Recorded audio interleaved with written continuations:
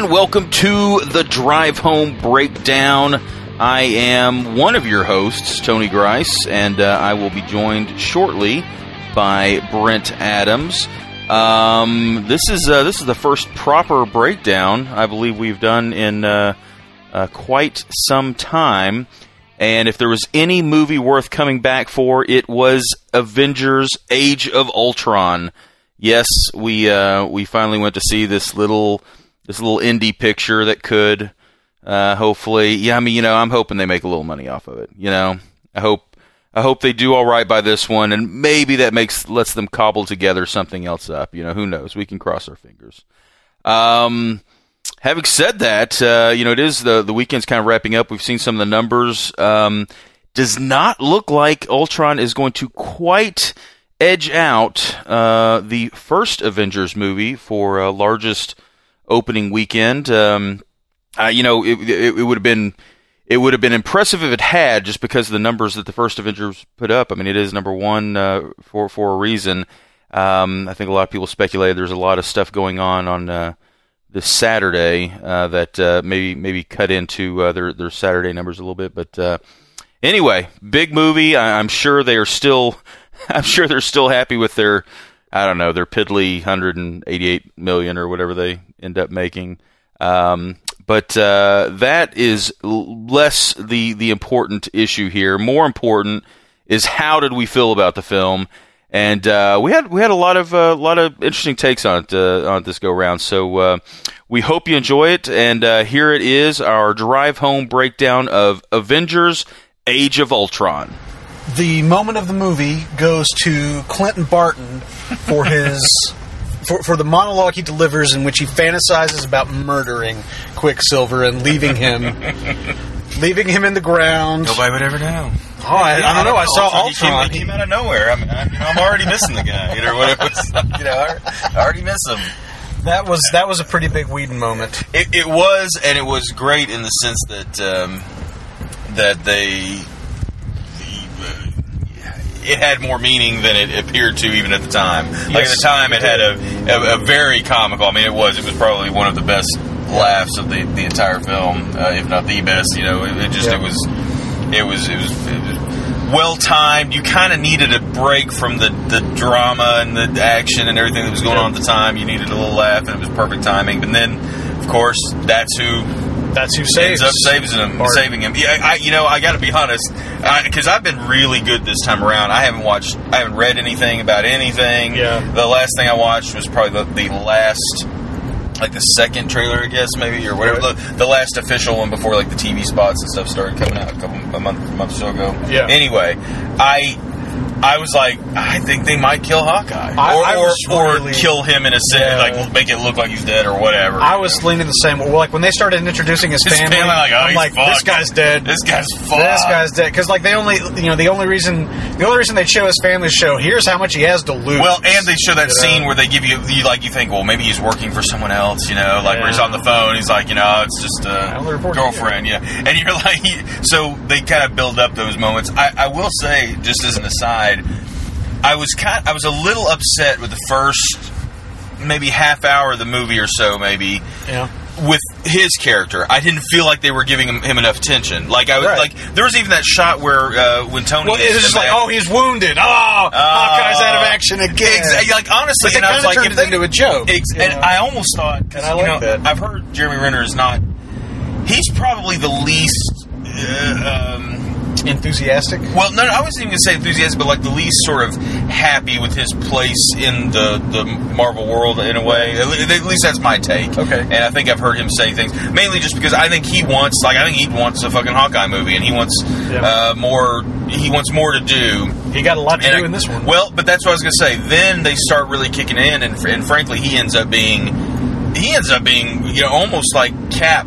Was in the first, or like he's like that binding thing that pulls, kind of like the heart and soul of the team. He really is, and especially even in that moment with Scarlet Witch, where he's like, look, stay here, it's fine. I'll send your brother to pick you up in a little bit, but if you step out that door, you're an Avenger. Now, my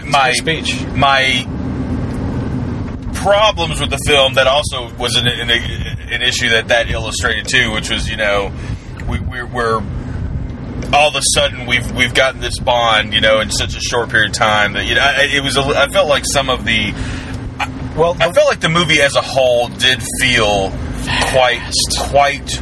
Well, okay, this is the thing. I think a movie can feel fast and still work. Right. I actually felt like the movie broke down a little bit because of.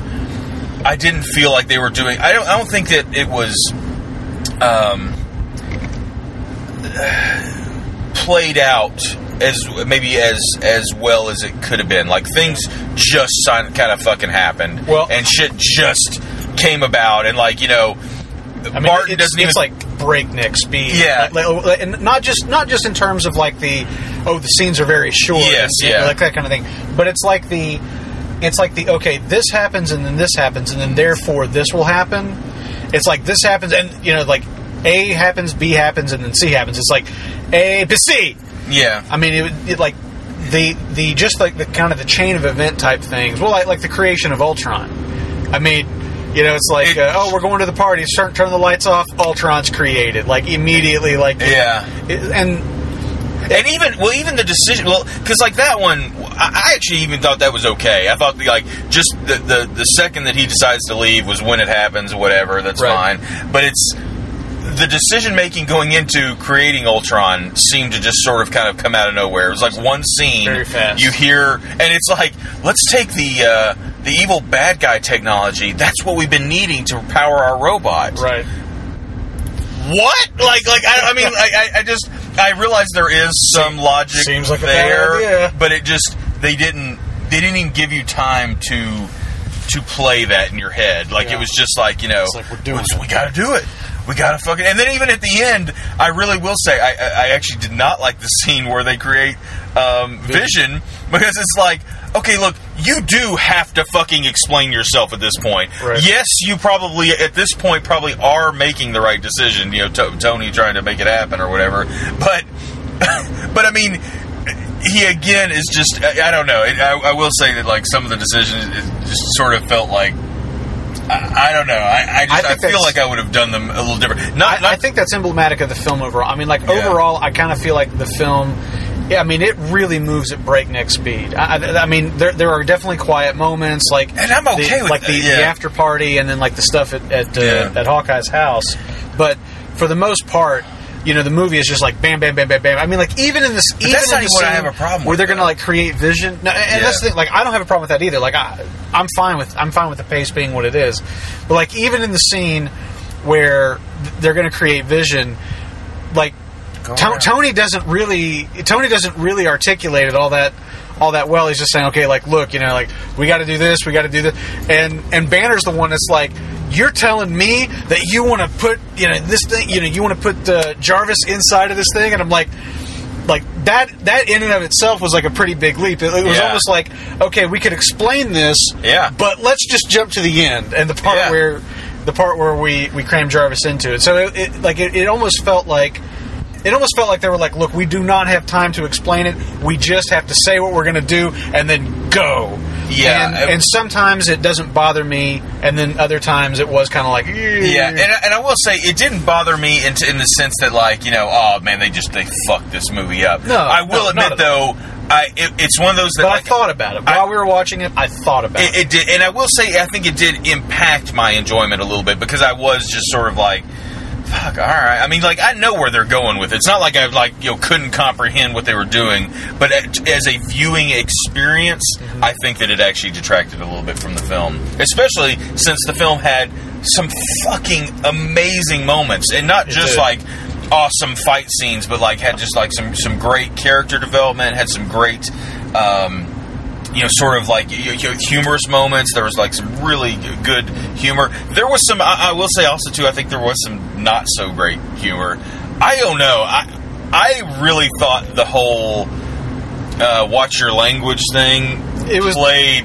It was the weakest joke in the film. Well, the thing, even the very first time, like the very first time it's done, which arguably it should have kind of had maybe the most impact or whatever, and it just really was like, okay. I mean, you know, like, all right, that's kind of funny, you know, but not like, and then they keep going back to it, and even to the very end, and it like, I don't know. It was just like somebody on the script team thought like, and we'll come back to it yet again at the end. It's like, yeah, that really wasn't that funny to begin with, but okay, fine, whatever. I mean, like, structurally, I get how the joke works. You know, like, we're going to keep setting this whole thing up. Cap doesn't like bad language, and then Cap's going to use bad language. I mean, mechanically, that works. Yeah. And you know, there's a lot of movies that do that kind of joke. I actually thought it fell a little flat. I agree. I mean, like, it's the weakest joke in the film. Yeah. Not nearly as funny as the Eugene O'Neill reference. But, so now we'll say, who is fucking Eugene? There was like one Eugene O'Neill fan. There's a guy that, like, he lost his mind. He was like, in the theater, and like everybody else is like, I don't like. And I'm talking like maybe I was like, yeah, we get it. Long Day's Journey into Night, we get it. Like, it's the name of a play the guy wrote. You know, I mean, like, it was mildly funny, but man, he lost his mind. I had no fucking clue, and I'm like, is that like Eugene O'Neill? Is that like a caterer, and like everybody knows who he is? Like, I just did. It was that was funny though. The guy in our theater just lost it. He liked it. He really liked that one a lot. Big Eugene. Maybe he's a big fan. Maybe he's Eugene O'Neill. Maybe that was Eugene O'Neill. That was Eugene O'Neill. I'm hilarious. There you go. There's the moneymaker. Drop my name in there. And then he just whipped his pants off and started to masturbate. All right, so I think that we both agree that perhaps the pacing might not be the right word, but perhaps, that's why I wouldn't say pacing, but perhaps the kind of like the breakneck speed of certain narrative decisions. Yeah, I think that we both agree that that is something that we both thought maybe the movie suffered from a little bit. That's one thing. Like, having said that, yeah. Do you want to talk about that more? Just real briefly, I'd say the only reason that it was going back to the first movie. Like the first movie, I felt like a lot happened succinctly, you know, and quickly. They fit a lot in a short period of time, but yet I never really felt like I felt like that it worked. They explained things. Is that El Bigot's Mexican Grill? Is that what I'm seeing here? The Bigot's restaurant? What? I don't know. It was one of those things that to me was weird. If it had been a different director, it would have made maybe a little more sense. Like, it just has this different. But like, it did not feel. It didn't feel quite like the same team that's, let's say, worked on the first movie to me. But yeah, that's fine. So go ahead. I agree that the tone of the film is quite a bit different. One of the things that I was going to observe on the positive side is, in a way, although I might not have thought to articulate this at the time, it would have been very easy to watch The Avengers and say, here's the comic book movie we've been waiting our whole lives to see. But not very far into Age of Ultron, I was like, this is the comic book movie I've been waiting my whole life to see. In the sense that you do not have to do that whole origin story. Like, the characters have already got their origin stories in the solo films. The first Avengers movie is like the origin of the team. Yeah. So it's an origin story in and of itself. But this is the first time that you really get to kind of just do the team movie without having to build the team within the movie. Yeah. And, I mean, I turned, like, I don't know why, for some reason, it just really got to me, but after that first kind of big action scene where they assault the Hydra base and all that, they're coming back, and the camera pans up and it's Avengers Tower, and I just kind of lost it for a second. Yeah. I was like, oh my god, it's Avengers Tower! Ah! And I don't know, like, just that whole sequence where they're just kind of coming back home, you know, settling down into their downtime and all that. Yeah. There's something about that was really, really special to me. And I remember when you and I talked about, it wasn't the first trailer, it was like kind of like that, it was like trailer 1.5, the extended version of the first trailer that had, you know, a quick cut of the scene where they're all trying to lift Thor's hammer. Mm-hmm. And I remember you and I talking about that endlessly, and I was just saying that, like, this is the thing that I would never expect to see in a movie. I would never expect a movie to I mean, it's the kind of thing you'd only think a comic book would do, because a movie's so expensive, they're not going to waste time not doing something amazing, right? And I thought it was such a cool idea, and like, oh man, it's just like, you know, funny, the Avengers in their downtime, trying to lift Thor's hammer. It's not going to happen. Blah blah blah. Yeah. And it and like that scene plays out in the film. That scene has got, I think, my favorite Stan Lee cameo to date. It was pretty good. Number one, because he gets to say Excelsior, very drunk. But number two, because Stan Lee is a veteran. Yeah. And it was sort of an acknowledgement of that, and I thought that was really cool. Yeah. But anyway, that scene plays in the film, and it's very fun, and then they introduce Ultron, and suddenly the story's kind of off and running. But in much the same way that you're kind of talking about with that joke with Hawkeye that later comes back being very poignant. Yeah. That scene ends up doing the exact same thing later on when they're debating whether or not they can trust Vision, and Vision picks up Thor's hammer and hands it to him and says, we got to go right now. Yeah. It's like discussion over. Yeah. And the reason it says so much without saying anything is because of that scene. Oh, absolutely. It's so well constructed. I mean, Whedon is a fantastic writer. I think even people who aren't necessarily fans of his material recognize that he has craft. Yeah. And that scene is, I think, very, very emblematic of something that he's very good at, which is showing you something and getting you to laugh about it and being very ridiculous, and then showing it to you from a different point of view and kind of breaking your heart and making you cry. It's so beautiful. Yeah. No, I totally agree. I think that entire sequence it's a better sort of endearing the team to you piece than anything, because even the action sequences in this time around, to be honest, they were very cool. Yep. But they were not my favorite part of the movie. Like, my favorite part of the movie was the character. Whereas I could actually say some of the action sequences, say from the first Avengers film, were actually kind of like some of your favorite things. Sort of the pinnacle type stuff of the film that I really like. So I don't know. This one, it was nice to see them do that. That whole sequence, the fight sequence kind of prior to that, where they're attacking the Hydra base. Yeah. It's very cool that shot they show from the trailer, but it does sort of work a little better in the long form, where you see them all doing their own sort of, bits and pieces and whatnot until they kind of, all come in that one shot where they're coming across. That really was really cool. I mean, it was great. So it worked very well. The thing that I was thinking about that is that, like, in the first movie, you've got like that Avengers shot. It's like that continuous tracking shot through the city as they're all kind of working together, helping each other out, fighting off the Chitauri.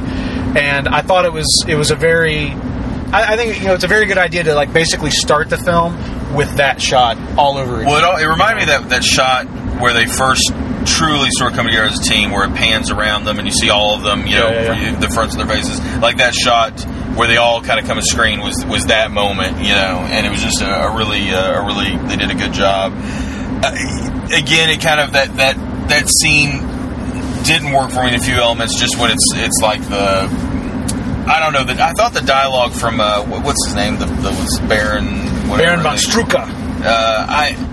I didn't find that particularly funny. I loved, extra number 4, the guy, that's like, they're the Avengers. Like, what he... It's like, can our men hold them off? They're the Avengers. But he hesitates. He's like, they're the Avengers. Like, are you? Like, did you not hear me? You fucking stupid. And then, like, isn't he also the one that later says, like, so he's like, good talk. It was not good. Like, I actually thought those were pretty funny and small enough. Whereas I thought, like, the whole, again, a line that just sort of fell flat was like the whole, like, never give up, never surrender. We're going to surrender. It felt a little contrived. I don't know. It just didn't. And for some reason, I feel like in a way it was almost the delivery, not criticizing the actors, but it didn't. I don't know. Just for whatever reason, it didn't carry forward. But if it makes you feel any better, Baron von Strucker's not showing up in another one of these fucking movies. Apparently, yeah. I was very surprised by that. I was very surprised they killed him off just because. I was very surprised they didn't do anything with him. Really. Yeah, that's the thing. I mean, he's a pretty major villain. Well, but even if they had done something with him in this film and killed him off, I would have. But I mean, it's like they didn't even. He was basically he was in a tag scene. He was in a tag scene, and he was in like 2 scenes of this movie. Yeah. And then they killed him off. Well, to be honest, it reminded me a little bit of that guy from Winter Soldier who fights Cap, and can kind of go toe to toe with him. Batroc. And we're sitting like, who the fuck is this guy? Like, I don't even know. Right. And Thankfully, he's gone. Everybody else knew and told us. But I mean, the whole point is like you just have a character who is a character and has some weight in the world, not maybe as big as the other players. Not Batroc, but yes. They don't.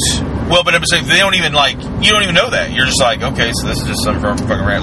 Like to me, I'm saying even looking at it from like someone who doesn't really care about the background, just a mom and dad that are watching the movie with their kids or something like that. Like they don't kind of even give you kind of any sort of narrative to understand. Like, okay, Captain America can fight fucking Ultron at some point, and he's going toe to toe with this paramilitary guy. Like, you know what I mean? They I don't think they did a great job of that, and I felt like that's the way they treated his character. It was just sort of like he's just there. Yeah, and that's it. Yeah. I don't know. I guess I just didn't. I did not expect them to kill him off in this movie. I thought that, and who knows?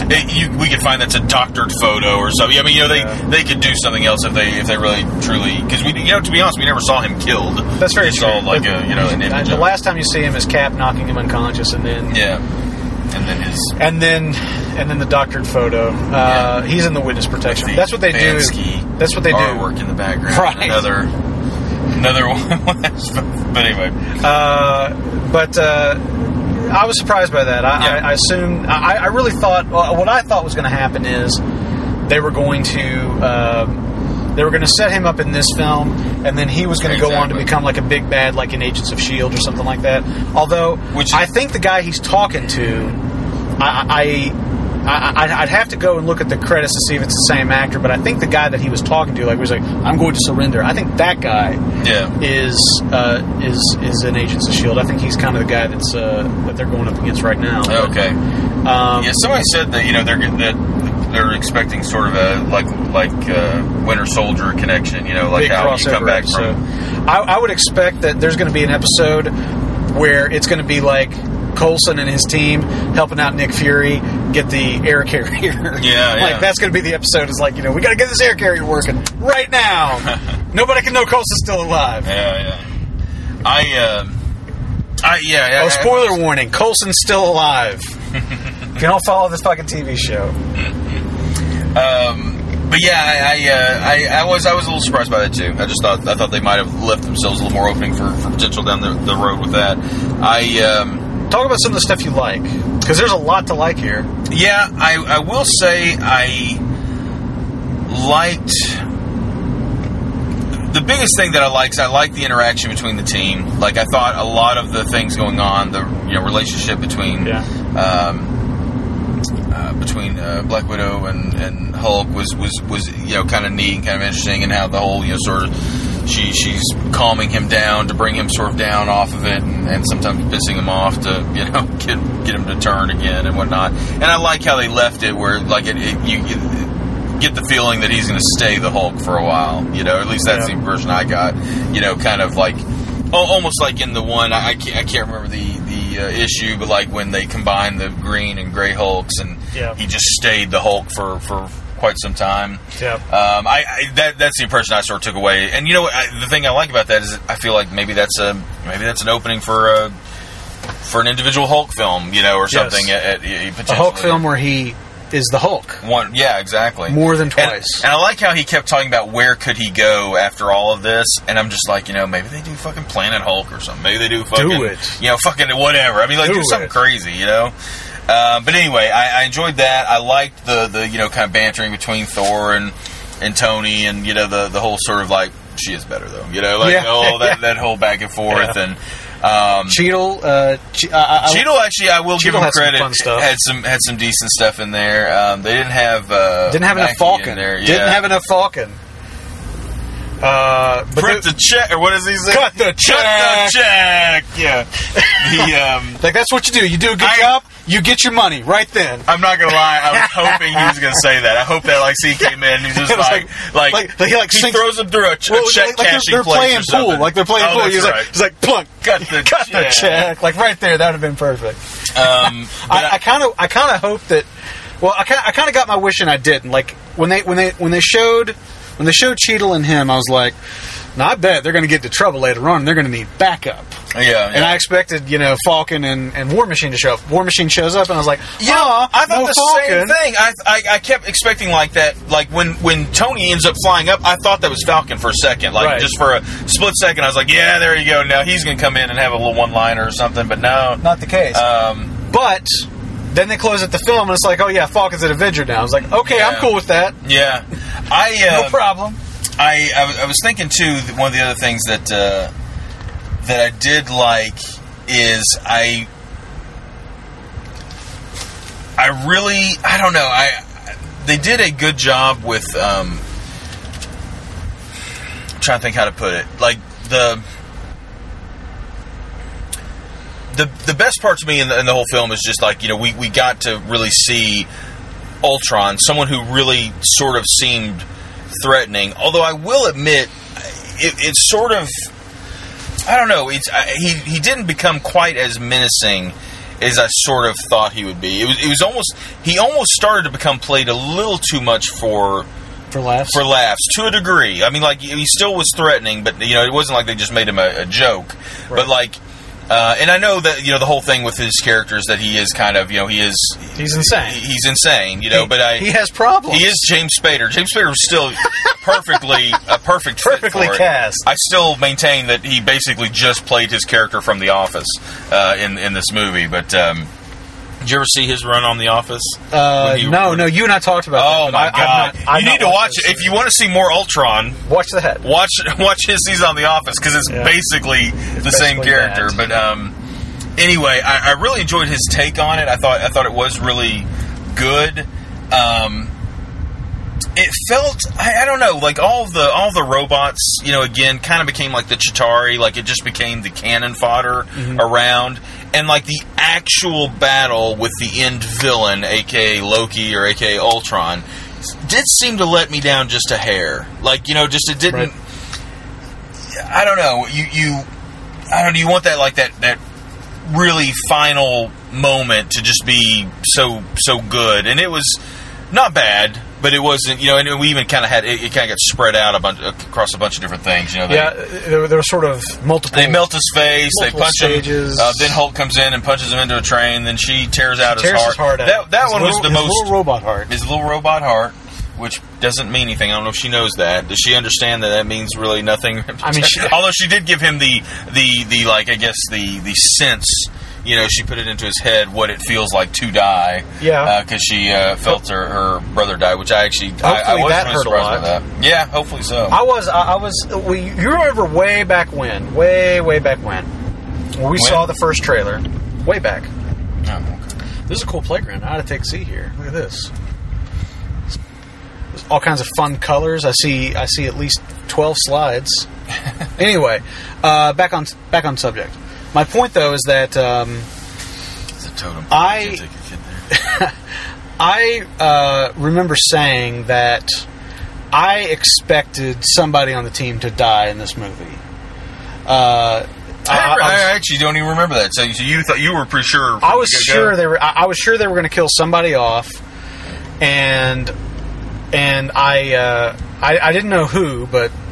I just kind of felt like, like it feels like, I mean, like certainly like the tone of the movie that they're presenting in the trailer is that, like the Avengers just got taken down a notch by Ultron. Yeah. And I figured that was going to be him killing one of them, despite their best efforts to the contrary. And in a sense that happened.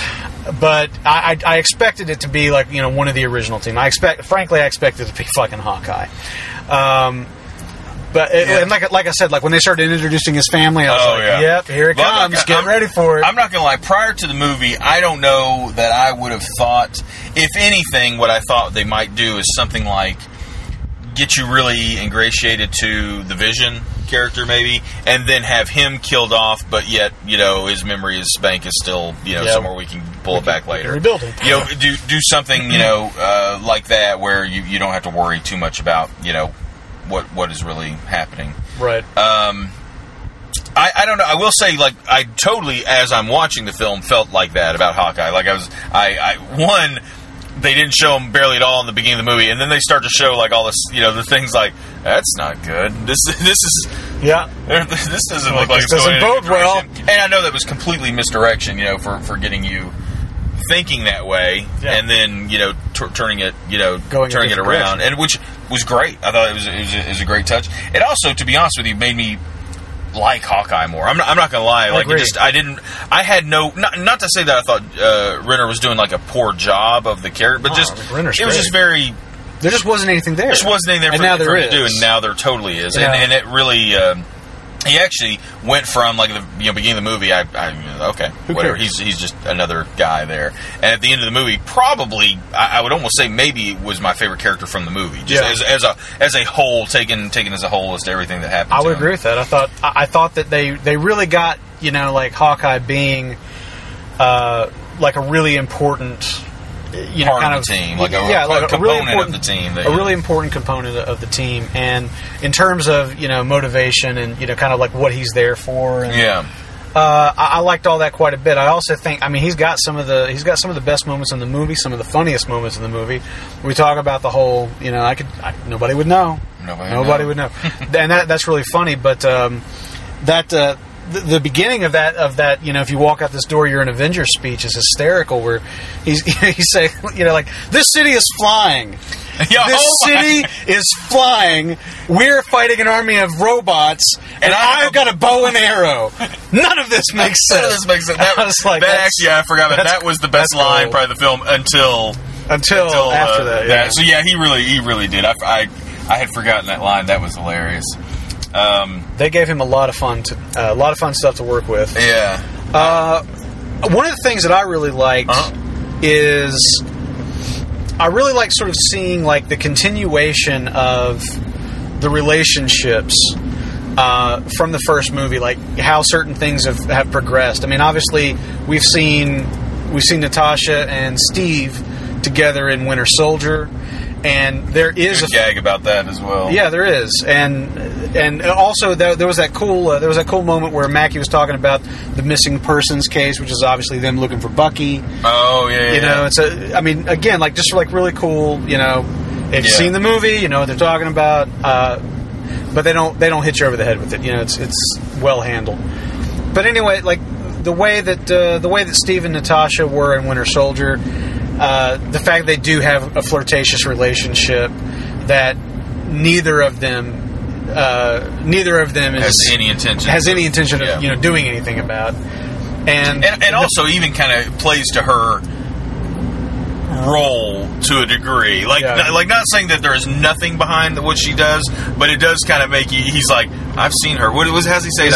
I've seen her flirt. I've seen her close. Flirt, yeah. What do you mean up close? But you also know that's one of her skills. That's right.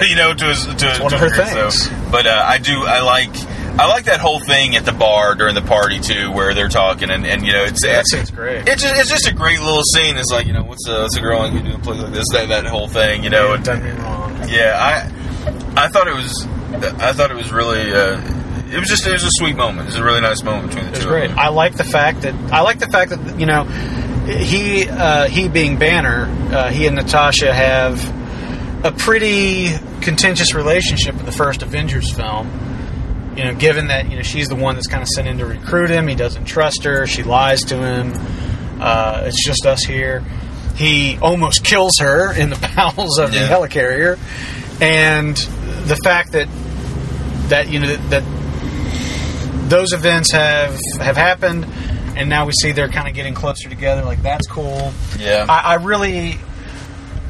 think it really does carry weight. The fact that Hulk does leave, because Banner is so distressed over that rampage he goes on. It carries weight. Like if they didn't have a relationship and Hulk just left, you wouldn't think about it at all. Just be like, yeah, okay. He's going to calm down again. For a while. But it actually does. It actually does mean something. Also, the relationship between Thor and Cap. Yeah, they're closer together. That's what I was about to touch on. Is that one of the things I liked the most about the film was I loved how it really did feel because I will say, as an outsider looking in, even when I was a kid, I always kind of wondered, how these are all superheroes, and why, what is going to make them take orders from?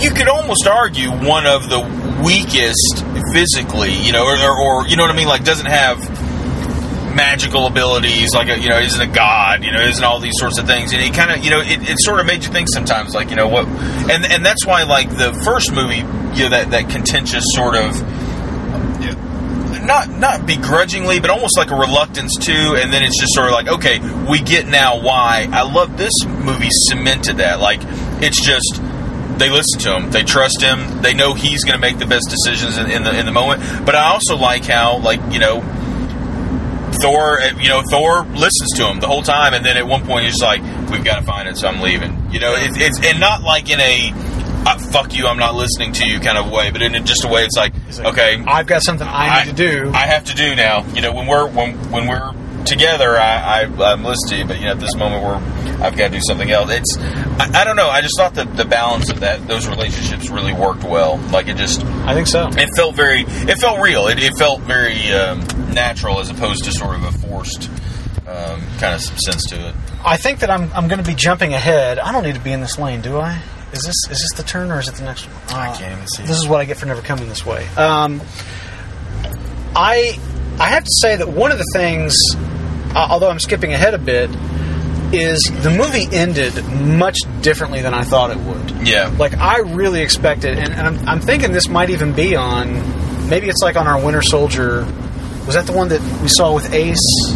And what are you talking about, though? I'm sorry. Okay, I'm sorry. I'm getting ahead of myself. But the ending of this film, it wound up in a much different place than I thought it would. I really thought that the ending of this film would go dark. Yeah. I thought that this movie would end with the team fractured down the middle. Cap and Tony at each other's throats, just like barely able to pull it together to sort of finish. Able to be in the same room, just barely able to tolerate each other.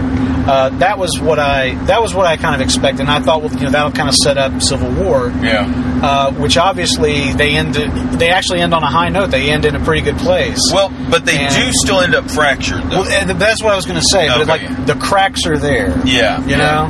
And but in a positive way. And I will say this was probably closer to what I thought it would be. I think I agree with you. I think I would have guessed that it would have ended just slightly darker. Just to sort of lay a little more groundwork for the next one. But in all honesty, I think it ended pretty similar to what I would have expected. I like the way that Tony, essentially is doing what he said he was going to do at the end of Iron Man 3.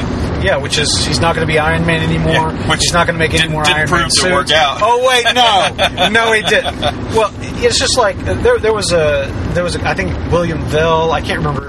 That might not be his name, but anyway, somebody that listens to the show, he commented on the last episode, and he was saying that the events of Iron Man 3 directly set up Age of Ultron, or that was his impression from the trailer. Yeah. And, I maintain that Marvel is basically trying to retcon Iron Man 3 out of existence. Like, all of the major plot points that film makes that might have repercussions in the broader Marvel Cinematic Universe. All of the major plot... Were there a lot of major plot... Were there major plot points? Sorry. But anything that happened in Iron Man 3 that might have repercussions on down the line in the Marvel Cinematic Universe, they're reversing course on. They do sort Tony Stark is no longer Iron Man because he blew up all his suits. Yeah. Fucking Adrian Killer is just the Mandarin, and I do not expect Pepper Potts to show up, with superpowers in a future film. Yeah. On down the line. I mean, it'll be like this. We're talking about a small line, like still working on the missing girl. It's gonna be like that. It's gonna be like, oh yeah, I came with serum, fixed her. So we moved on to like it's gonna be that. I think they are. They did that like in the isn't I can't speak. I can't talk about this right now. Isn't that one of the things that they cover in the voiceover at the end of Iron Man 3, like when he's getting his surgery and he's like, "Oh, and I developed a serum for Pepper." And they already did that. I tend to black out near the end of that film. Well, anyway, the only reason but they do sort of. I wouldn't even say they retcon it. They just sort of gloss over it. Yeah. Like it's not even like they go back and say like, you know, this. Like it's not even like they're actively saying this didn't happen. I do think that they're just sort of saying like, okay, you know, just let's go over here. Right. Look over here. Don't pay attention to what my hand's doing over here, kind of thing. Misdirection. But anyway, I bring this up not to just bash on Iron Man 3, which I'm sure people have had their fill of. But I bring it up because I was just going to ask the question, do you think, is there any direct link between Iron Man 3 and this movie in your mind? Do you think that you could skip Iron Man 3 entirely and this movie would still make movie would still make sense? Yes. Like, do you think that you need to see that extra story of Tony Stark's for anything in this movie? Nope. And I really say I was saying it jokingly a second ago, but honestly, I don't. I don't feel like.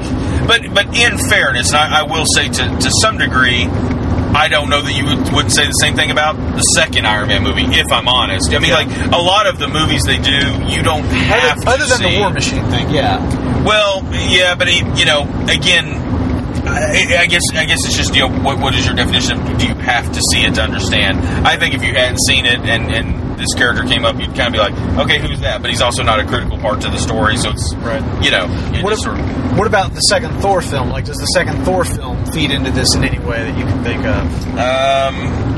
Because Loki doesn't show up. That was like I was a little surprised we didn't have even a cameo or something. Well, I think they shot something because the one spoiler that I had going in, I managed to avoid everything except a story, I think yesterday, that they had shot a scene with Loki and then they'd cut it from the film. So, like, I knew going in there was going to be no Loki. Yeah. Although we did get a Heimdall cameo, which is nice. Well, we got Heimdall. We got, Stellan Skarsgård was back. Yes, I can always use more Stellan Skarsgård. Well, you know, the thing I did kind of like is this did feel like maybe one of the largest, casts of cameos we've ever had. I mean, we had just about every other component to a lot of those characters. We had Agent Carter was in it. We had Heimdall. We had... I'm trying to think who else. You got Agent Hill. You got Nick Fury. You've got the courageous S.H.I.E.L.D. computer technician from Winter Soldier. I think you are right. You said that that's the guy from Winter Soldier. I couldn't tell for sure. Yeah, and it did seem like it. And we got. Hey, we know he's loyal. Yeah, exactly. Because Crossbones almost blew his fucking head off. I did. I really dug that. I thought that was very cool that everybody except for Pepper Potts. She was kind of a notable absence. That was a little odd. And it actually, I will say that actually is a good point. That whole scene where they're saying, like, why did you not bring Pepper? Why did you not bring... why didn't you bring Jane? It's like, yeah, why didn't you? And I'm not going to lie, I almost thought they were going to start maybe a line of... maybe Pepper and Tony were separated for some reason, or I thought like maybe Pepper and Jane have become lovers. Oh, that's where your mind always is. Yes. I'm like, I'm so sorry they're not here. But did you get that impression? Like, I thought it was a little like the way they even talked in the scene was kind of like, yeah, she's not. Like it almost seemed like they were.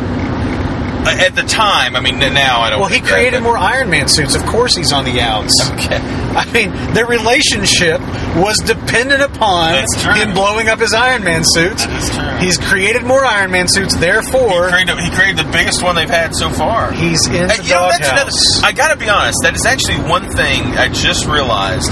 Remember, kind of how, admittedly, one of the best moments of Iron Man 3, the Hulkbuster, was the Hulkbuster armor, which wasn't. Really, the Hulkbuster armor. It wasn't the thing we ended up seeing in this one. I thought it was Hulkbuster. I mean, saw this movie. I don't know. Code name Veronica. Get it? Anyway, I don't know. It was kind of like that was a cool moment there, and that really wasn't even the thing that I think we thought it was, which was the armor we see in this movie. I was reading some news stories after the movie finished before we started the podcast. Yeah, I was just flipping through news stories, and I saw a headline that really had me laughing because I had not put it together. But basically, it was talking about how the Marvel Cinematic Universe seems to have a real Empire Strikes Back fetish with the lopping off of hands. And I got to thinking about like all the people who have lost hands in these movies. Yeah, I mean, like even Thor, like in the second movie, you like it's an illusion. Yeah, but, like Loki cuts his freaking hand off, and obviously the big moment in this film is Andy Serkis's. I don't want to necessarily call it a cameo, but certainly it's not a very much more than a cameo. But I mean, it wasn't. It's a brief appearance as Claw, the Master of Sound, and he's missing a hand now, so he can have a claw. So they set that whole thing up. Yeah, I guess actually that would be a good thing to talk about too. One of the other kind of, I guess, under the radar sort of references is that Wakanda. I can never pronounce it, but anyway, the nation where Black Panther's from.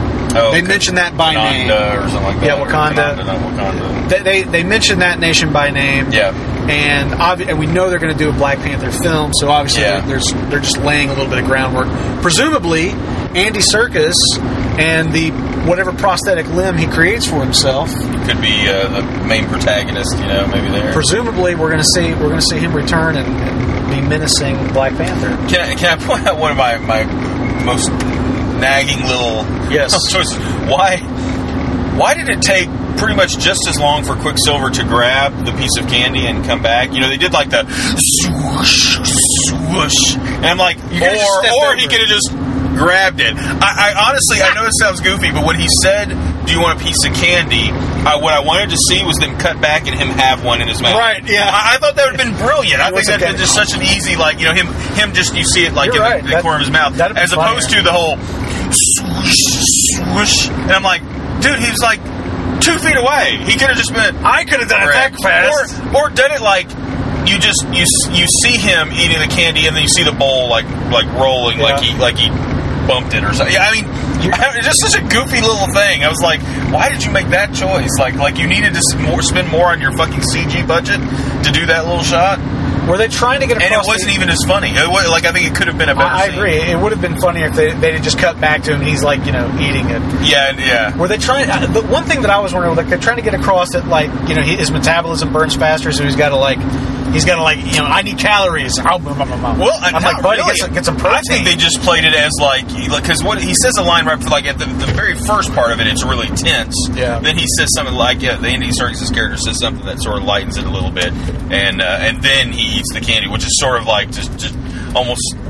Almost to lighten the end of the scene or something. The situation a little bit. So I don't even think they were playing up on he was doing it because he needs the energy, which it would make complete sense. I don't know. It was just a weird stylistic choice. That was I guess the thing that did frustrate me a little bit about the movie is there's a lot of really little things, a lot of the humor pieces that I felt like actually kind of.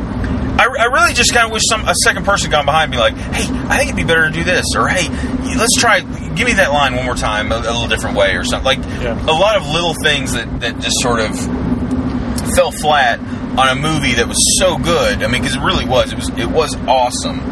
But I keep going back to the first Avengers just because the Avengers, I'm not saying that it's the perfect film, but I do think that it nailed everything really well. Like everything, the jokes were really good and stuff. And in this one, some of them were good and some of them weren't. And it just, I don't know. It almost felt like it needed like a second. Just one more pass at some of these jokes. I agree. I mean, there were a number of jokes. Well, I mean, like I said, like the whole Cap not using bad language thing. I mean, that whole.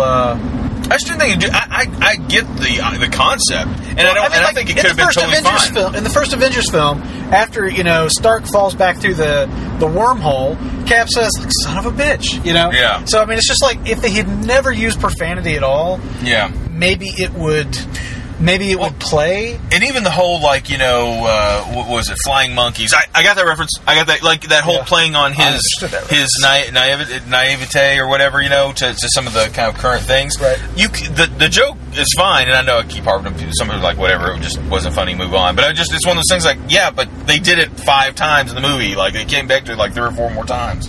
And to me, for a movie that had some great comedic lines in it. Right. It sort of felt like some of them. I'm like, did you watch that after you're done editing and think like, yep, nailed it? You know, like I don't see how you could. But I think, I mean, you know, you lose objectivity on stuff like that. I mean, because like, you know, that line ceases being funny to you after the second time you read it, after the second time you read it in the script, it's no longer funny to you. And That's true. And you just hope, like, I hope it's as funny as I thought it was when I wrote it. I'll give you that. So I'll give them that too. Anyway, I'm trying to think about like other things I really wanted to hit on. I was a little surprised that the character, the Dr. Cho character, the Korean actress, but you know, I had been, you know, she's been doing press with like the whole team, right? And she really wasn't a big part of the film. I mean, a critical part. I'm not saying like you could have done the movie without it, but it wasn't.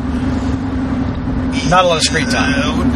Yeah, and not a lot of, I don't know, like a depth to it. Like I kind of expected to see, like I'm assuming she survived, you know, although that is one of those things that blows me away. Like Ultron, you know, destroys. She was wounded. Yeah. But it was a flesh wound. But she's a normal human being that was zapped with his, you know, energy. I mean, you say that she's normal, but I mean, you know, you know, she's a beautiful woman, and therefore impervious to harm. I'm a big fan of like South Korean entertainment. I watch a lot of like variety shows and stuff, and so I've seen tons and tons of press, like when they did press over in South Korea for the film, and it was just people going crazy. And I know that's a lot of times why they make some of these decisions. I mean, not saying like that she didn't do a perfectly good job. But I know they do it to like bring in new audiences. That's why that end sequence in Age of Extinction happens in China. Exactly, and it works because you look at the numbers, and that movie did better in China than it did in I think any other country actually. Yeah. So I understand sort of decisions like that, but I was a little surprised that there wasn't a little more to it. Like, I don't know. I just, and maybe that, and again, I don't know, you know, but who's to say that she's not going to be an important figure? That's what I was saying, forward. Yeah. That's what I was saying. Like, maybe she is already a character that a lot of people know. Thought I read that she was one created for this movie, but I could be wrong. No, I think she is based on a comic character, but like, I don't know if she's like all that special, but it seems to me, I'm wanting to say that I think that her son is somebody big in the comics, but I'm not 100% certain on that. So anyway, I was a little surprised. I was expecting a little more from that role. I actually really thought we would see Vision more in the film and earlier in the film. Yeah. I mean, you know, earlier and therefore more because it could have been earlier and not as much, and that would have sucked too. And what did Thor do? Thor, because Quicksilver cut the power, Thor used the lightning to re-energize, just to give it a power, give it a power supply so that it could finish loading. Okay, that was what Thor did. It wasn't connected to anything. So what was it loading at that point? Lightning. It was already in there. It just needed the power to keep going. That was a perfect example again of like I just felt like they were kind of rushing the scene for maybe not the best reason, you know, for any real reason. Like was that the first real big throwdown since Thor and Iron Man and Cap got into it in the first Avengers movie? Because they're going at it in that scene pretty hardcore. Yeah. Did they do? Was there another scene earlier in the film that I'm blanking? Well, I get no. If you're talking about specifically one against one another, yeah. No, I think that was probably, you know, there was the kerfuffle when they find out, you know, Tony did, you know, it's like you created an android robot trying to kill us. I guess android robot's a little bit redundant, but anyway, let's talk about that. What was that line though from fucking. Hulk, I can't remember his name right now, but where he says like, what does he say? He says something, and he's like, "Oh, you mean like a death killing robot or something like that?" You know, like it was such a just sort of like a little throwaway line, but I thought it was so funny at the time. There was some good ones of those. I can't remember the exact line. Unless I'd say it, and we'd laugh. Laugh. One thing I will say. So right after we walked out of the theater, I actually bumped into a couple of guys that I've worked with, known for a long time. And they were just asking how I liked it because they'd already seen it, and I didn't want to. You dodged. I did dodge. Like, well, we're getting ready to record our podcast, so we don't want to talk about it too much. Yeah, because I mean we are kind of. And that's legit. We legitimately sort of stop ourselves from, you know, the instinct to be like, oh man, what you fucking think about that and this and this and this. But anyway, what I was getting around to, though, is the fact that, like, you know, I sort of,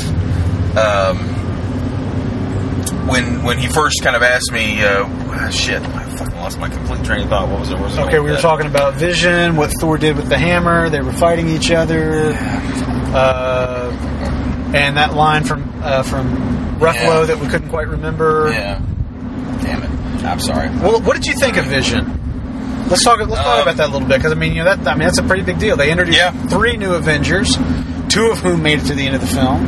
Yeah. So let's talk about Vision a little bit. Yeah, I love Paul Bettany. I think I like him just in general. I think the first thing I ever saw him in was A Knight's Tale, and I know a lot of people think I love that movie. With Heath Ledger. With Heath Ledger, yeah, where they play like the knights that, you know, kind of stole the identity of one of the guys or whatever. Anyway, I that was like the first thing I really remember seeing him in. But then I've seen him in tons of stuff, you know, since then, and I always really, really liked him. Anyway, I thought he has a great take, you know, like his delivery, you know, you kind of have that sort of otherworldliness of him when he speaks and his presence and whatnot. I kind of go back to my sort of hiccups, my problems with some of the way they did things. I didn't think that his creation was done all that well. Like, I don't know, I just didn't. I felt like it should have had a little more weight to it or something, and it just sort of just happens, and then he's punched by Thor, whoever it is, and then he stops, and, you know, I don't know, just it was sort of anticlimactic to a certain degree. Okay. But then I really dug the character. I just didn't get to see anywhere near enough of him. I agree with that, because I felt really the same way. I really liked the character. I really liked what Bettany was doing with it. I mean, like, I giggled when I realized that Paul Bettany was doing the voice of Jarvis in the first Iron Man. Yeah. I was like, it's Paul Bettany! Because I'm a big fan also. Yeah. And I thought it was like, man, it's like it's yet another one of the gifts that Favreau has given us, you know? And I went back and watched the original Iron Man before we watched this, because I hadn't seen it in a long time, and I thought, you know, I just want to kind of go back to where the Marvel Cinematic Universe started, and just watch that movie one more time before I see this. I don't need to see everything, because I've watched most of the other movies recently and multiple times, particularly the Phase 2 stuff. But I was just thinking about, you know, Favreau did a pretty good job launching this boat. Oh yeah. And I was thinking during this film, during Age of Ultron, that Favreau pulling Bettany to do the voice of Jarvis, and that leading to Bettany playing Vision. I'm like, which I don't think Favreau could. I mean, maybe he could, but I don't think Favreau could have foreseen that. Exactly. But that's what I was just like, saying. Man, thanks so much for casting that guy, because I love the fact that Paul Bettany's playing Vision. It worked so well for the concept of Jarvis and everything, and you know that it worked perfectly well. And I do think that that's one of those happy accidents to a certain degree. Like, it worked really well for what it was intended in that film. Yep. And then lo and behold, what they end up doing with it. Now, from what I understand, and granted, my knowledge of the whole back history of this is if I ever did know it, has gone away a long time ago. But drugs, Tony. The way, and it can't even be drugs. That's the problem. It's not even drugs. That's sadly the issue. Is that it can't be drugs or alcohol or anything else. But the thing with that character is, I get from what I remember, the creation of Vision is very different than, you know, it was created by Hank Pym, I guess, right? You're talking about Ultron? I'm sorry, of Vision. No, well, Hank Pym created Ultron in the comics. Ultron creates Vision. I thought they used Wonder Man's brain image to. I thought Hank Pym created Vision and used Wonder Man's because he was you're right, paralyzed or something, or dying or something. It is like he does have like Wonder Man's brain synapses or something like that. But I was thinking that Ultron created him. Maybe I'm confused. So there you go. I might be confusing that and Jocasta.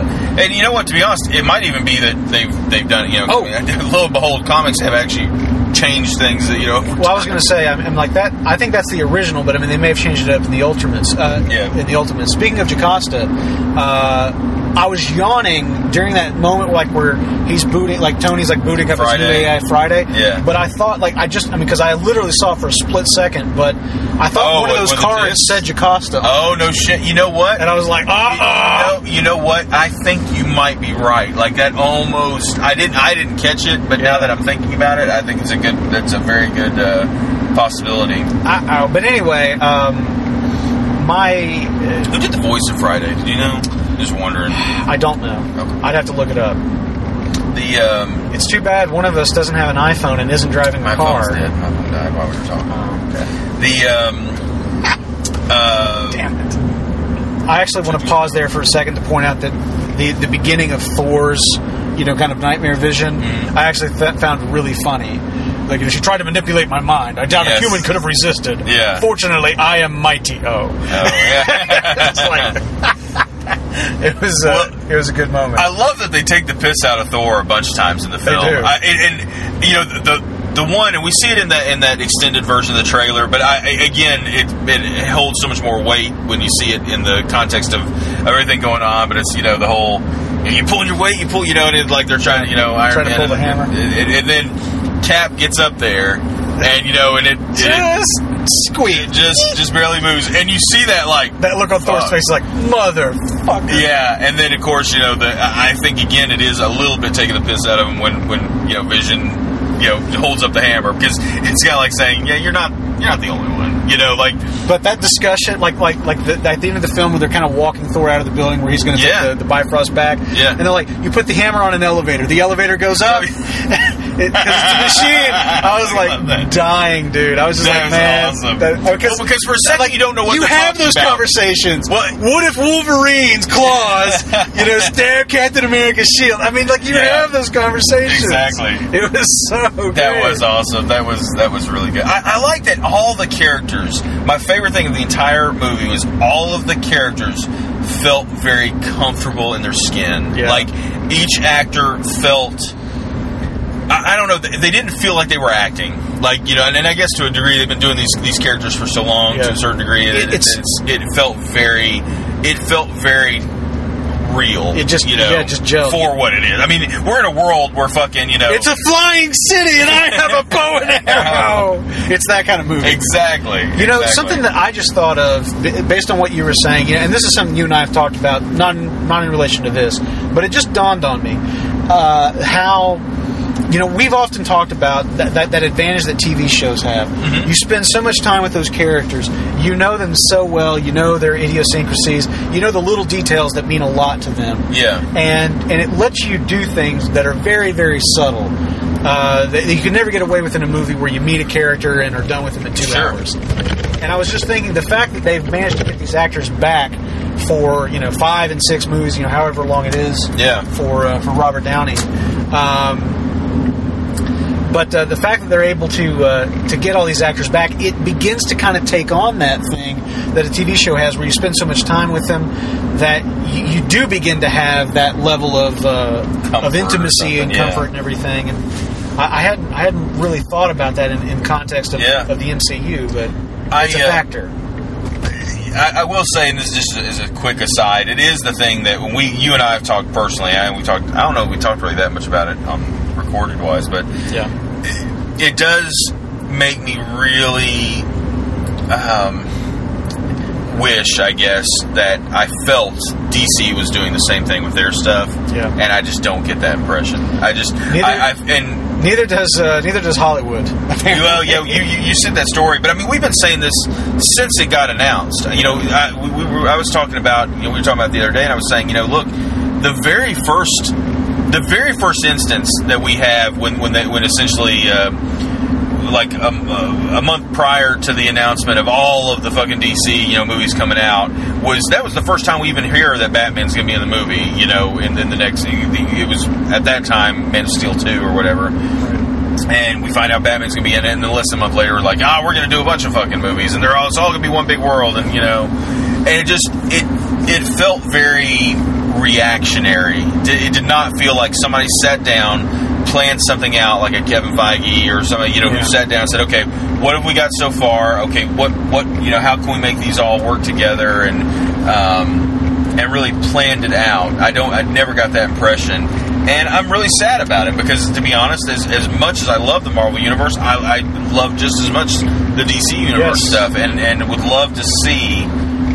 Like, I'll be honest, I'd love to see a Justice League movie that is of the caliber of like Avengers 1 and 2. Well, that's and I'm not trying to poo-poo it too much because I realize we're way away from that, but I don't have the confidence right now that is going to happen. I agree with you because I want those subtle moments. I want somebody that kind of understands Justice League to helm it up, because I want that moment, like at the end of the second or third Superman solo film, he shows up in the Batcave and he hands a lead box to Bruce and says, "Listen, I think you need to hang on to this. In light of what happened, I think you should have this, and wait till I'm gone to open it." And he opens it up and it's a fucking kryptonite ring. And then, like 3 movies down the line, something happens, like Superman loses his cool, like he's losing his shit and getting really angry, and everybody's like, "What the fuck do we do?" And you just see Batman's hand go to his belt. Yeah. And it just stays there until he cools out, Yeah. And nobody says anything about it, but Yeah. What's going on. I want those moments, and it's just if you don't plan ahead for that kind of thing, I don't think you can execute it as well. I don't think you can either, especially if it's I think they could have worked from... I say could. I mean, they're fucking doing it. That's not, whatever. But, working from Man of Steel as a first step would not probably have been how I would have done it personally. Right. But it's okay. Thinking of that as the Iron Man for their universe, you could build from there. But I think you then have to be very, very aware of every decision going forward.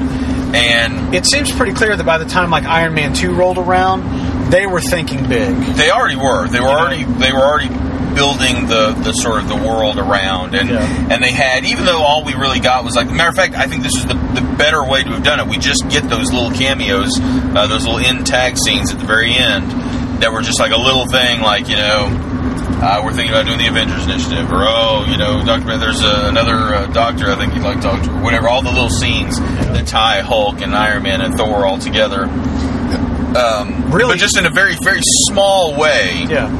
That gives you time to sort of figure it out, as opposed to now it's just let's have fucking Batman in it. Well, wait a minute, what's the greatest Batman superstar? That's fucking Dark Knight Returns. Let's fucking do that. Well, what happens at the end of that? Oh, don't worry about that. We can't do the whole thing, of course not. That's what we talked about. Is when Snyder works from source material and not his own stuff, aka fucking Sucker Punch.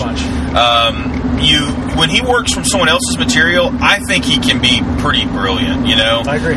300, Watchmen, I love. Watchmen is amazing. Yeah. So that's not the problem. And so in my mind, I kind of thought, okay, well, maybe this won't be so bad because he's working from ostensibly some amazing source material. Yeah. But then you realize he's going to have to change it, I feel fairly drastically to make it work for what they're doing. Yeah. I'm sort of okay, well, so now we're going to be changing it, and that's going to be up to him, and I'm not sure he's up to it.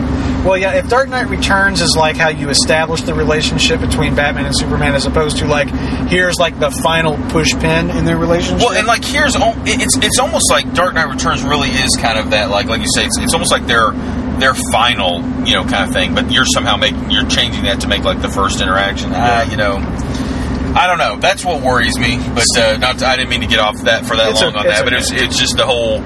I really have been. I've always been just so pleased with how Marvel has handled the world, the cinematic universe that they've done. Well, and even with the few and I'm sorry, just real quick, even with the few hiccups here or there, and we bashed on Iron Man 3, but it's fine. That's fine. Thor 2 is not. Thor 2 is not a great film. It was a letdown too. Yeah, but even that, it's the thing. It's just I think. But Thor 2's got Natalie Portman in it, which is never. You cannot have enough Natalie Portman inside you. I don't know what that even means, really. I know what it means. I don't know why it went bat voice there, but anyway. The thing that I just wanted to say is that if anything, I think that this movie, I think that Age of Ultron, I think it's very, very emblematic of why the Marvel method, the Marvel film method, the Marvel movie method, because you know Stan Lee loves his alliteration, just like me. That's probably why I like my alliteration so much. That's very possible. Fucking Stan Lee, man. Anyway, but the Marvel movie method, the fact that they said, okay, our cinematic universe is going to be different than the comics. It's not going to be a one-to-one continuity. We're going to change things like Tony Stark creates Ultron instead of fucking Hank Pym and stuff like that. They change stuff, but to itself, the spirit is still the same. Yeah. To itself, it is an ongoing continuity, because you want to see those things. I mean, I guarantee you at some point, somebody that's in an Avengers film, like fucking Steve Rogers, he's going to try to get an apartment in Brooklyn. He's going to have some sort of legal problem, and he's going to show up at fucking Nelson and Murdoch and need their fucking legal help. I guarantee you that shit will happen at some point. And that might be a pretty high hope, but okay. I'm telling you, it's going to happen.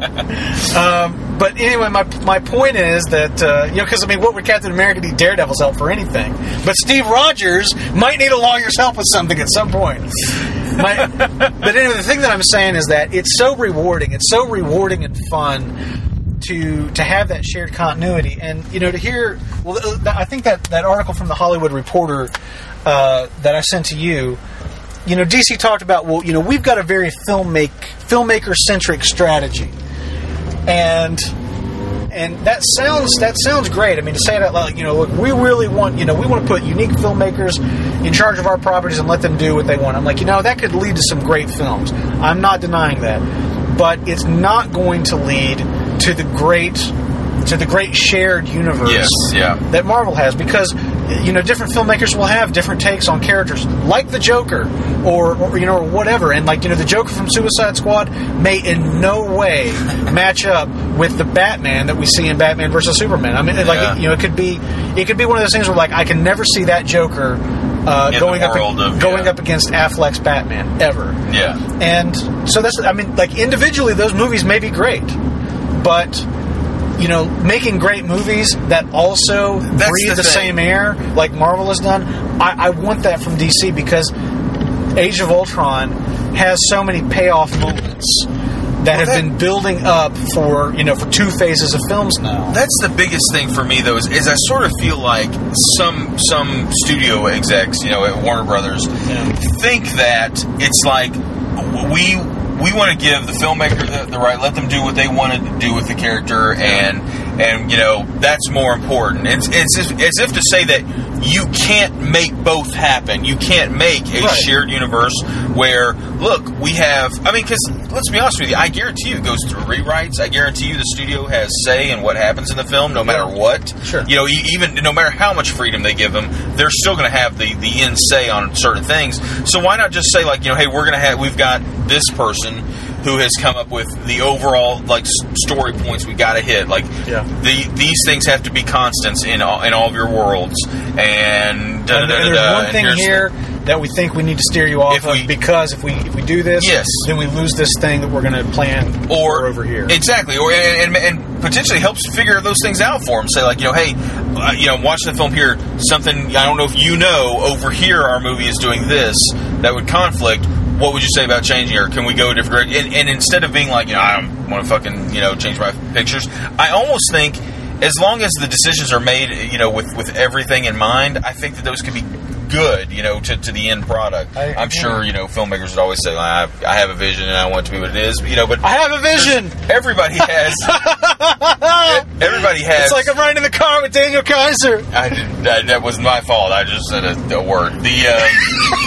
The whole point is, I think if they had somebody like a Kevin Feige or somebody who really is sort of writing over top of everything and just sort of saying, okay, great. Oh, wait a minute, that we're going to have to look at. Let's see what we can do. Here. And I don't know why there's this sense that it can only be one or the other. It can't be both, because it obviously can be both. I don't think the teams that are working on the Marvel movies think that they're not making great films. I think that they think they're probably making awesome films. They are. Yeah. By and large, they are. Well, especially if your last name is Whedon or Russo. Yeah. You're doing okay. Yeah. Or Gunn. Yes, Gunn is doing quite well for himself. So, as we come to the end here, one thing we haven't really talked about, I just want to touch on real quickly, is the we aren't allowed to use the M word, mutants, in the film. The Maximoff twins. Of course, you and I know that town that got lifted off. Sorry. That town that got lifted off. Yeah. We both know that should have just continued on right into orbit and become asteroid M, and everything could have been fine. Yeah. But what did you think of? We talked a little bit about Quicksilver. But what did you think about the twins? I really, aside from I wasn't crazy about their accent. I thought their accent felt very, what's that fucking cartoon with the Moose and Squirrel? Moose and Squirrel with Boris and Natasha. Boris and Natasha. It felt a bit like that, but anyway, I actually thought the Olsen girl. I thought she did a good job of the character. Yeah. I liked her in the character. I actually believed her in the character when she wasn't speaking. I did, and I actually really liked Quicksilver. Yeah, I actually thought, as much as I like the kid the guy who plays it, he was great, and I think his take on it for that movie was perfect. I like this one just as much. I really do for having. I mean, he didn't have a ton of stuff, but I like that they played him for he was funny but not goofy. He had some pretty cool powers, and also I like the fact that he wasn't. I always like how they kind of play it so. They're still sort of equal, even though the big players and whatnot. Like he could still, he's fucking punching Cap and punching Ultron, and he's going toe to toe with these guys. So I liked that, and it felt believable. It didn't feel out of place. I dug it. I thought they actually did a really good job. What about you? I agree. I like both of them a lot. I thought the characters came off very, very well. I'm really disappointed we're not going to see him again. I am disappointed. You never know. He did have about 18 bullet holes in him, so that's true. But I'm not sure if you're aware of this or not. But Phil Coulson was missing a heart. It's true. And 90% of his chest cavity. Although, admittedly, it took a lot to explain that one, though. Maybe they'll give Quicksilver a TV show too. You don't know. They're spinning off. Like Mockingbird and Her Man. They're going to get a show, and everybody gets a show now. Everybody gets a show. You get a show. You get a show. But I did. I liked the twins quite a bit. That worked out great. I'm very excited about Scarlet Witch being a member of the team. I like the fact that her and Vision kind of have a moment. Kind of hints at the long-term romance that could lead to. Yeah, that's cool. And then I get one thing we didn't really talk a lot about. We touched on a little bit was Spader as Ultron. Yeah, but he was a fucking great casting choice. He was an amazing casting choice. I wish they had maybe gone for one or two more intense moments with him, and maybe one or two less comedic kind of things. I just feel like it would have made him. Now, I'm not even saying that they did it outside of his character in the comic. I think they stayed very accurate to it, but I think it's pretty good. I think just personally, from a movie viewing standpoint, it would have maybe made it just an air more threatening. Yeah, in the end scheme of things, he never quite got to Darth Vader, where you're really you really don't want to get on the same Star Destroyer as this guy. And it's the same way. He'll just fucking kill you as soon as he look at you. It's the same way, although even to more of a point with Loki. Loki we kind of know, and it's a much more.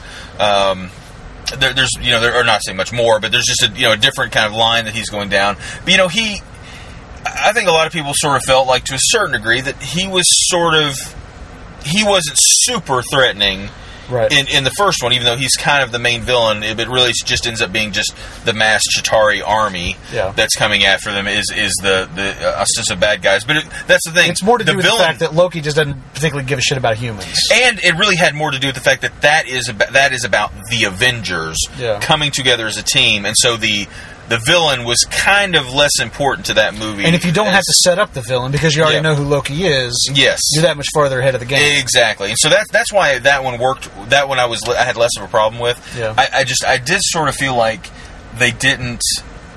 I don't know that honestly that they gave Spader enough. I really, even though he had some just great lines and interaction, he wasn't on screen. Him voicing Ultron wasn't on there a ton. You know, maybe this is going off of memory from him just seeing it. I will tell you. Let me just. Oh, this is what I was trying to say earlier, and I'm so sorry. Just go right ahead. I can just spit on you now. It's okay. Because if you're into that, I know a girl. In all seriousness, the thing I was going to say earlier when I was talking about seeing my friends out of the comic book shop was that this is the first time in a long time that I felt like I need to go see that movie again soon because of the speed of everything and because of a few of the choices of things, I felt like I probably missed more. I agree. In this film than I felt in a long time. Like there was one other movie, and I'm losing it right now. But there's another movie I felt this way about, where things happened so quickly and it was so dense. There's so many things going on that I was just like, who? And I felt not like, I didn't know what was going on in the movie, but I really do feel like there's a lot of little moments and little things that I missed the first time around. So I'm actually more interested in going back and seeing this again soon. Like normally I'd say, like, okay, cool, I can't wait to see it on Blu-ray. I don't go to see a lot of movies in theater a second time anymore. We used to do that a lot. That used to be our trademark. Yeah, it used to do that a lot. And nowadays, just time and stuff like that and whatnot, I'm like, well, I can't wait to see it on Blu-ray. Get it on Blu-ray, we'll watch it a million times there. Yeah. This one, I don't know. I may actually make the trip back out to a theater because I don't know that I can wait the 3 or 4 or 5 months, whatever it is, actually, I guess it'll probably be the end of the year. They usually pull these till the end of the year. Maybe. Anyway. Yeah, I'm probably going to end up seeing it again because I think Shelley and I are going to go. Yeah. But, final thoughts on Spader as Ultron. I think my favorite scene with him is where they're going after the vibranium from Claw, and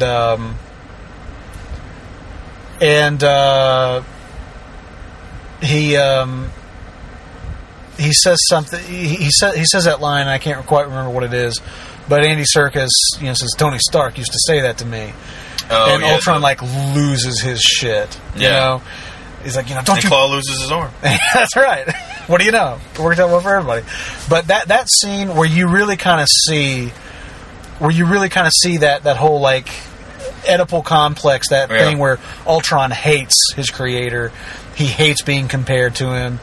And that he's got this sort of inferiority complex, cuts the guy's arm off, laughs about it.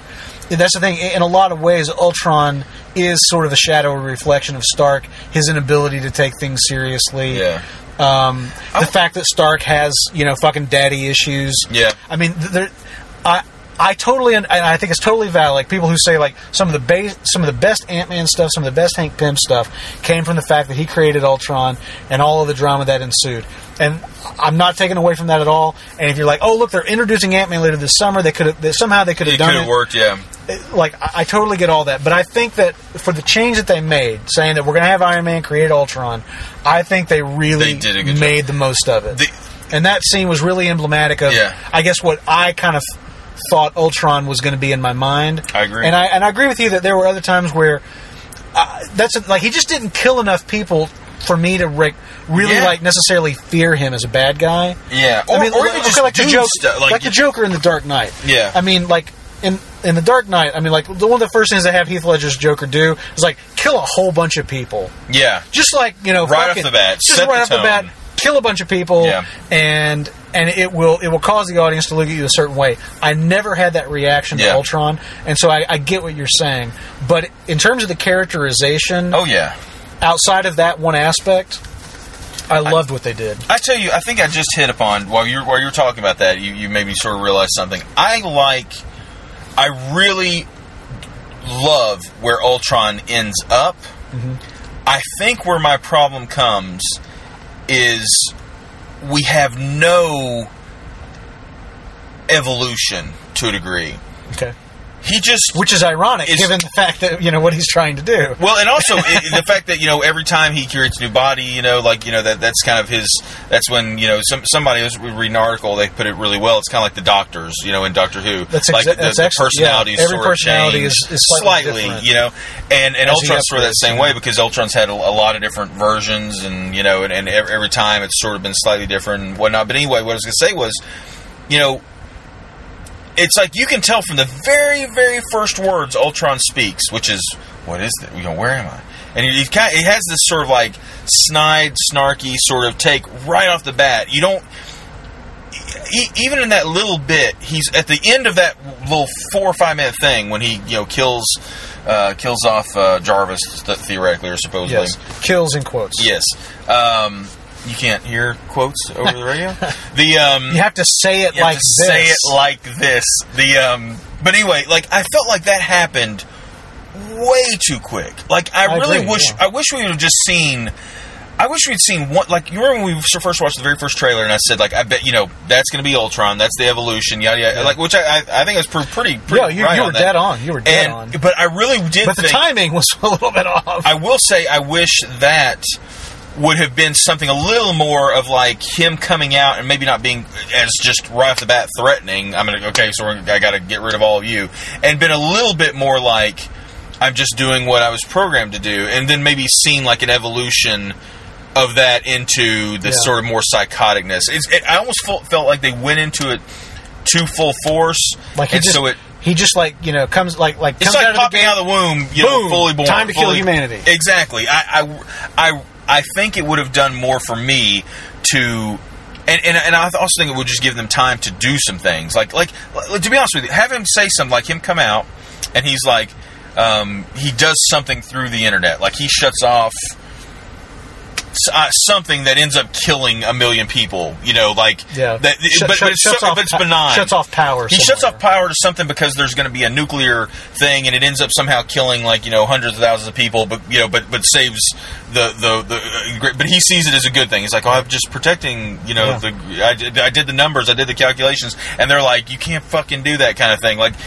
That would, and then it grows into this like, well, you just don't know what you need to do. You can't make the tough choices. Right. I would have liked to have seen something along those lines. An evolution of his thinking. That's me. Coming to the conclusion that humanity needs to be eradicated for peace to happen. Yes. Rather than just knowing it from the onset. Exactly. Kind of coming to a realization that, the thing that they're saying they need to save is what is causing the problem that they're saying they want to have, or the end result. So, I'll be honest with you, I think this movie could benefit maybe more than any movie I've thought of in a long time from a decent extended edition. Yeah. Something where we get to see more interaction, like, and who knows, maybe they have shot stuff, maybe they haven't, but if they have more material and they just needed to try to get it into a more manageable, 2.5, it's funny when we think 2.5 hours is probably more manageable, but I guarantee you the first cut was probably 3 or 4 hours. I would love to see them give Spader more time as Ultron. I'd like to see, I think they gave Hawkeye a fair amount of time. I do. I agree. I think they gave Black Widow and Hulk a fair amount of time. Yeah. I don't think we saw Cap as much as I would have liked to have seen. Quite, although I do think that he served the right purpose and he nailed it as far as that. Honestly, the one who gets shortchanged is probably Thor. Really, Thor. Exactly. Although I don't know that I see in my head what I think that they would do more with him in this film for, but now I'm thinking about it, I'm not sure they do that with Cap either. Yeah. But I can definitely see in my head what they could have done more with. I could have seen even more of the twins, although I think they did an okay job. I will say, again, some of my hiccups are like, they just inherently believe that this guy is fighting for the right things and join up with him in 2 seconds. Which seems to run kind of counter to the whole thing where they're being held prisoner, in the tag scene of Winter. Yeah. There's a lot of little... Yeah. That was at the end of it, wasn't it? I can't... Whatever the tag scene is, I can't remember if it was Winter Soldier. Yeah, I think it was. Although I suppose it's also possible that there's been use of Loki's scepter, the mind gem. Yeah. That we haven't seen or something like that. Yeah. I do like how that just pops in and out though when it's needed, like when Claudia Kim, when the Dr. Show, it's like anytime we you need it now, done, so okay. Loki pokey stick. But anyway, there was a lot of things like that I think would do. You could do the movie an immense justice by expounding on some of those things. Yeah. I don't know that is like my final take on the movie. Like our sort of final say on everything. I really like the movie. I got to be honest, like sitting in there seeing the things that we saw, I'm like, this is so fucking cool. Yeah. We said it before with Avengers and a lot of these other movies. I never would have fathomed I'd see the probably going to go on to be, the highest grossing, or definitely one of the highest grossing films of all time, and it's a fucking team up superhero movie, and it's not the first one, it's the second one, we're going to get another one, and we got this world that we can go to. I love that. Me too. The part that I would say is, from a technical standpoint, not like technical like special effects, but from like a logistically looking at it, I felt like there was some storytelling choices and some dialogue that I didn't care for. I felt like a lot of the dialogue fell a little flat, especially in the first half of the movie. Second half of the movie, not so much. But the first half of the movie, I felt like there's a lot of, not even just the jokes, but just some of the dialogue felt, it was, in my opinion, just was not done well. Not the delivery, just the written words. I get you. And then I do feel like and I keep wanting to say pacing, but it wasn't the pacing, but it was just the sort of rushedness of certain scenes, the way it felt like they just didn't feel like they had the time to expound on something, so they just didn't. And if you do that every once in a while, it's okay. They did it far too much in this movie for my liking. Like, it was just not.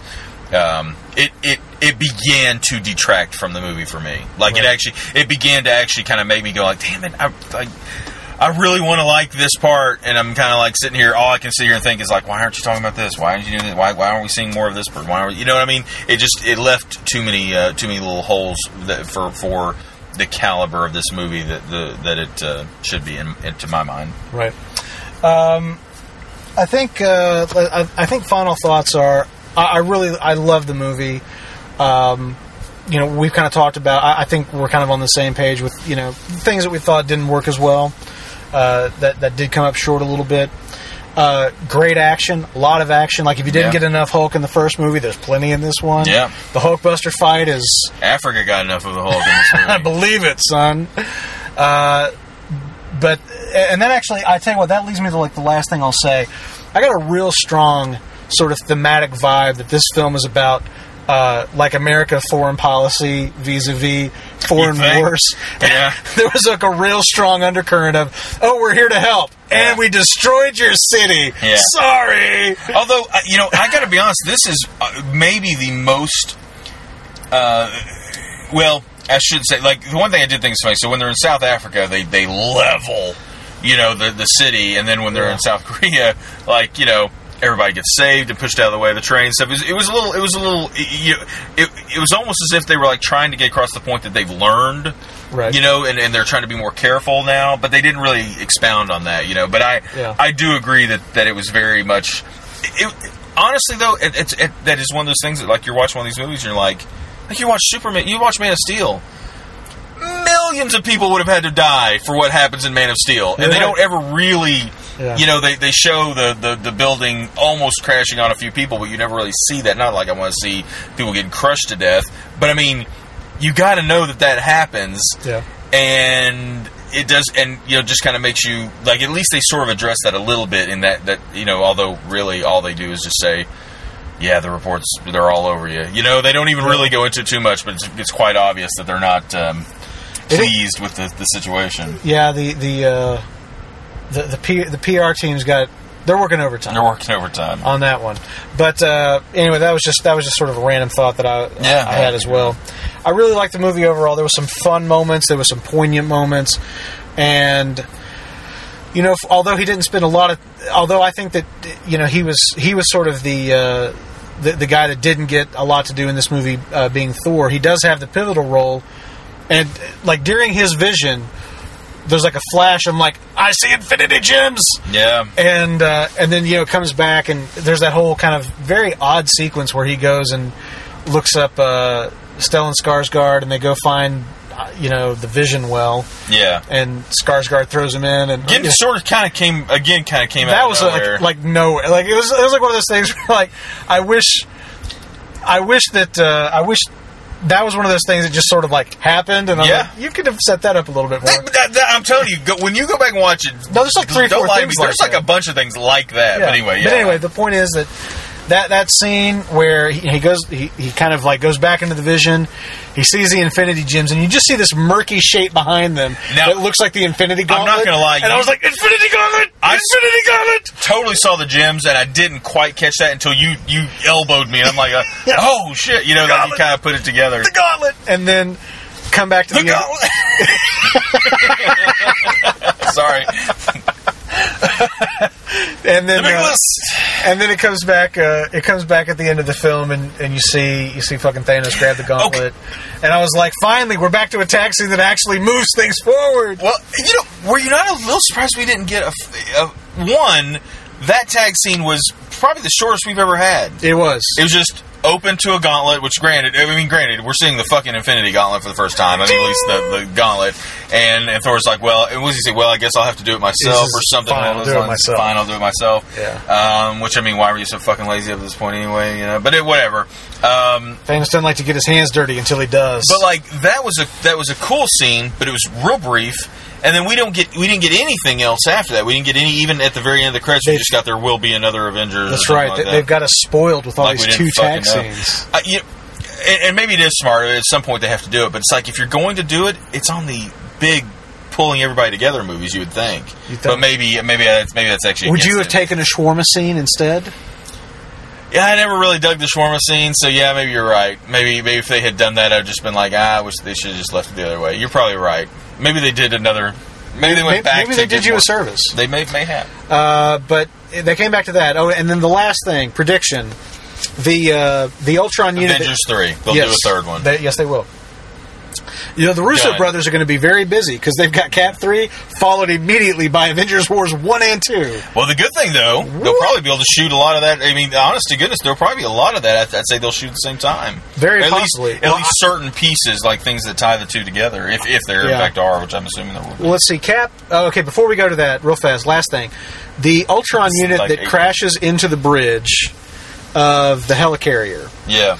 That is how Ultron survives. My prediction is... That was an odd scene. It was like they made such a point of it, and it really had no real reason to be a serious threat, you know? I think that... I would have loved to have just seen a little, like, wire reach over into a groove and just, like, go down. And maybe it happens and we just miss it, you know, or something like that. I think they're going to come back to that, though. Like, I think they put that... Like, it's like that moment in Star Trek 2 where they're like, listen, maybe you mind meld with McCoy before you go into the fucking radiation chamber.